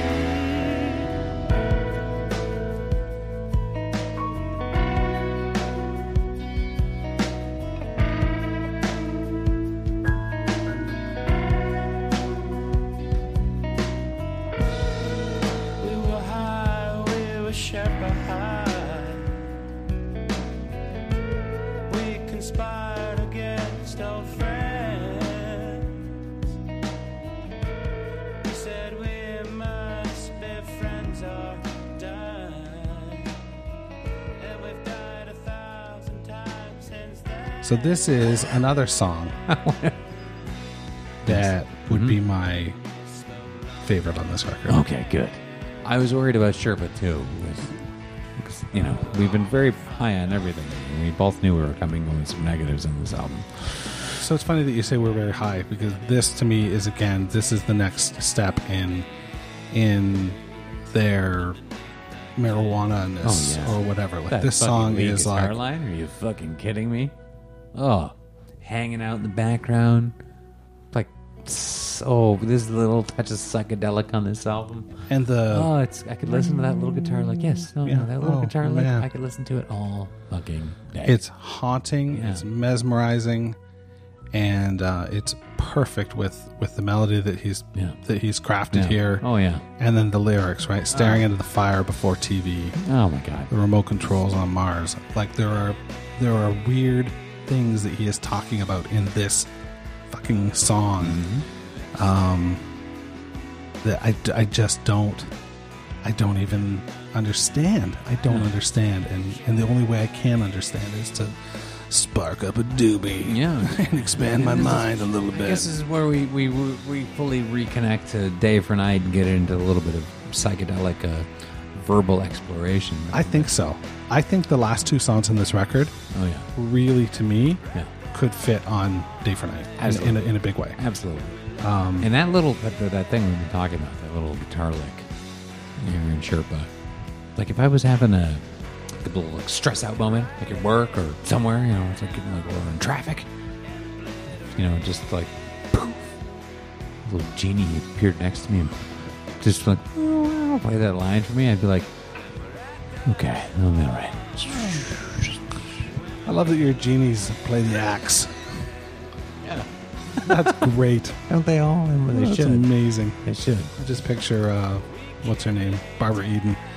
Just with a flying V on. Like a tasteful flying V. Yeah, absolutely. Yeah. Yeah. Yeah. And the song almost feels like you're going to get, this is the closer. It has that vibe a bit. It's a little, you know, it's nice mid-tempo. And then we ease into our closer, which is deceptive. Because Put It Off feels like it's going to be a minute and a half. It's Like almost like a Unplugged Gems kind of. totally. Yeah. Like we're just gonna bam, bam, bam, do this thing, and thanks for listening to our fucking record. Bye, bye. We're gone. but it gets bigger, and this is where I feel their reach, either where they're listening to stuff or where they're on the same kind of plane as other people going on. Like this almost sounds like a PJ Harvey joint to me. Like, Oh, wow. To Bring You My Love era PJ Harvey. Okay. You know, where there's this. It starts like just like a slow and hypnotic thing. Like maybe it's gonna be a small thing, but the pulse continues. It gets louder. It gets bigger. It gets bigger. Then we settle the fuck down again, and we get big and big and big and big again. And it shouldn't hold my attention for 5 minutes, but it does because it's fucking captivating. It's a great ending. Yeah.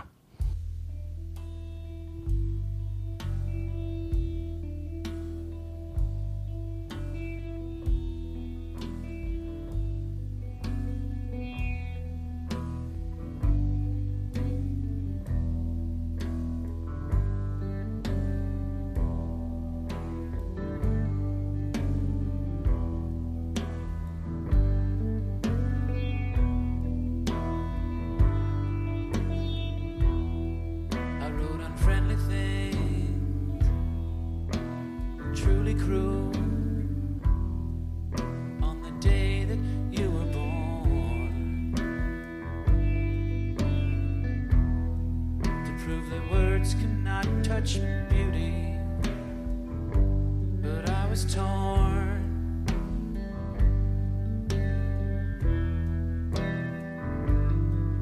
I put it off, put it off.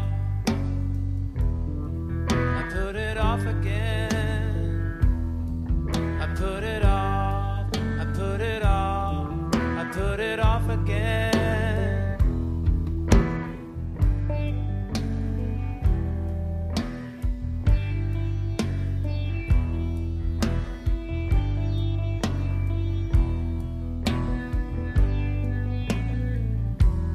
I made degenerate art with a religious rite on the day that you were born.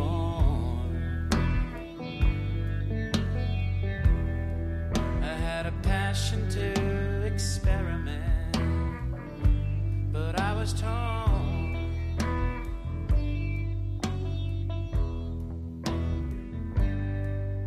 Put it off, I put it off. I put it off again. I put it off. I put it off. I put it off again. I put it off. I put it off. I put it off again.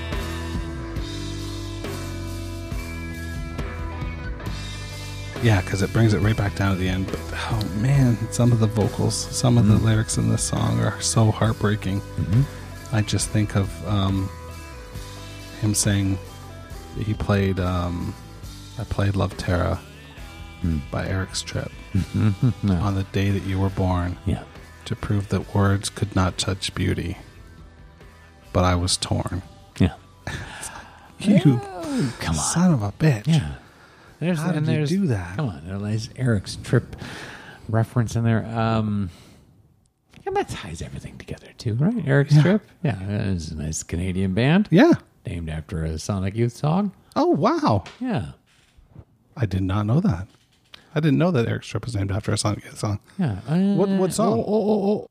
Yeah, no. Yeah, it is. Okay. Yeah. Yeah, thank you. Okay, I'm right. So which Sonic Youth song is it named after? Eric's Trip. Oh, Sorry. Oh, Yeah. No, I'm joking. Okay, Eric's Trip is a deep cut on Daydream Nation. So yeah, there's a lot happening here. This is the fucking 90s hangover, man. That's what this fucking is. I didn't come in here to say that this is what this album is. It just kind of came. I was looking at our albums and talking about what 1996 is, and getting there, and whether it's Coconut Cream bringing me to Sonic Youth, or this song bringing me to PJ Harvey, and the accomplishment of Ahead by a Century, the misdirection of Gift Shop, and whatever you can take from flamenco, because it can give you a lot. And then here we are, and we land on an Eric's Trip reference, which means a lot to me as my age group. Yeah. It doesn't matter like what Gord's going after. Like at this stage, for me, it doesn't matter because I hear it and I know what Canadian band he's talking about, so it makes me feel Canadian, and I know what song he's talking about, which makes me feel cool. That's really cool. And there we are, and this is the year punk broke. The everything. It's all the dominoes fell. We have Kurt Cobain. And everything's falling down the fucking mountain, and here we are at the hangover of the 90s. And I don't know if there's a better album to signify the end than this. No, I don't know that there's a better record to signify it for sure. But song, you're right. This is I'm listening to it in my head right now. Yeah. How it ends and how it just sort of goes away. And honestly, I don't know if it's the Scotch. No. But it might be the Scotch. But I'm sad right now. I am too. Like I didn't realize how exhausted much and I I'm would. sad. No, and I think we talked more than we thought we would about this album. But yeah, this is a dark little bookmark. Yeah. I didn't realize how much. I mean, I always knew how much it was for me, but this is a fairly significant moment in music. As a listener, whether you knew it or not, or I knew it or not, it was definitely something. Jeez. Yeah, the end of the 90s were a complicated time. Yeah, very time and place. Yeah. Very time and place Yeah. for me. My bubble was getting ready to burst. Yeah. I had come to Toronto. I was so excited with man. Day for Night. Yeah. And at this point, I was doing very poorly in university. Oh, yeah. This was my third year, and it was not happening. My idea of being a writer was like all of a sudden I was like, I went to York as a creative writing major, shifted to English literature, shifted to political science because it just like it wasn't happening. It wasn't working. Right. And that's where I was Yeah. at this point. And it's a sad sort of thing. Yeah. But there's a lot of triumph on this record as well. There's a lot of There's huge up moments. you listen to Ahead by a Century and Yeah, and that's it. that's it. That's That's all you need to go back God. to, So And now you this is going to be fucking impossible. But what are you adding to your list? No, it's not. Actually, it's clear to me. Is it? Yeah. It's Don't Wake Daddy. Don't Wake Daddy That's for my you. track. That is absolutely my track. Flamenco is so right there. And Ahead by a Century is just, it's bigger than music. So I can't really pick it. I feel the same way about Ahead by a Century. Mm-hmm. For me, And it's because if you don't know it and it's not on your own playlist, then come on, man. get it. Get it on there. Yeah. Come on. Get it. So for me right now, I am It's Don't Wake Daddy. Gift Shop Yeah. or Flamenco or Sherpa. Yeah. And I think just based on my love of the lyric, like as a whole, not just that one lyric, but I think I have to go with Flamenco. I would just give you a big kiss right now. Oh my. I would take it. Great. I've No, had enough I scotch. couldn't be happier. Because Yeah. if I was going to pick anything else, it would be that. Yeah. Well, this has been a lot of fun. Yeah. In a different way, though. Like, Yeah, this is was heavy. different. And it was This is cathartic and heavy. We were on such a, I felt like Day for Night was a big, fun, buzzy episode. Yeah. And that this was a lot different. This is but the it's- red- listen, this is it's- red. But again, this is the thing. These albums are connected. And this is the flip side of the coin. Or the same side of two coins. What's the reference in relation to? No, you have to tell me now. Oh, well, it comes by way of Hamlet, but mostly directly through Rosencrantz and Guildenstern are dead. Oh, okay. Right. Yes. Yeah. Yeah. Gary Oldman. Yeah. It's a wonderful Tom Stoppard play. Yeah. I've just seen the movie. That I was obsessed with. And no, I'm glad you've seen the movie. Not many people have. It's a remarkable adaptation, actually directed by Tom Stoppard, so he knows what he's doing. Oh, wow. With wonderful use of Pink Floyd throughout it, and as good of an example of that, of taking one piece of a big piece of art and making your own out of it. I don't know if there's better than Rosencrantz and Guildenstern. What are we talking about? This is tragically about. Yeah.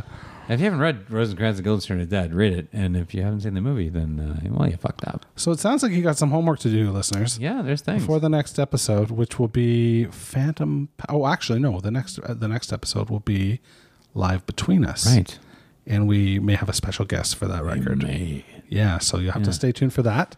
And until then, thanks for coming out. Thank you. Been really great. Yeah. Thanks for having me. Yeah, man.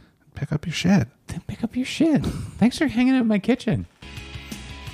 Fully and Completely is a Modern Superior podcast. You can find out more information about the show at www.fullyandcompletely.ca.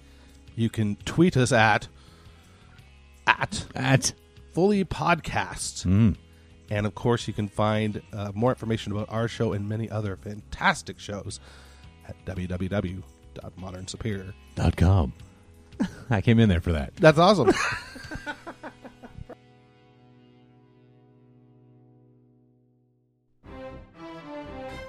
This episode has been brought to you by the Modern Superior Podcast Network.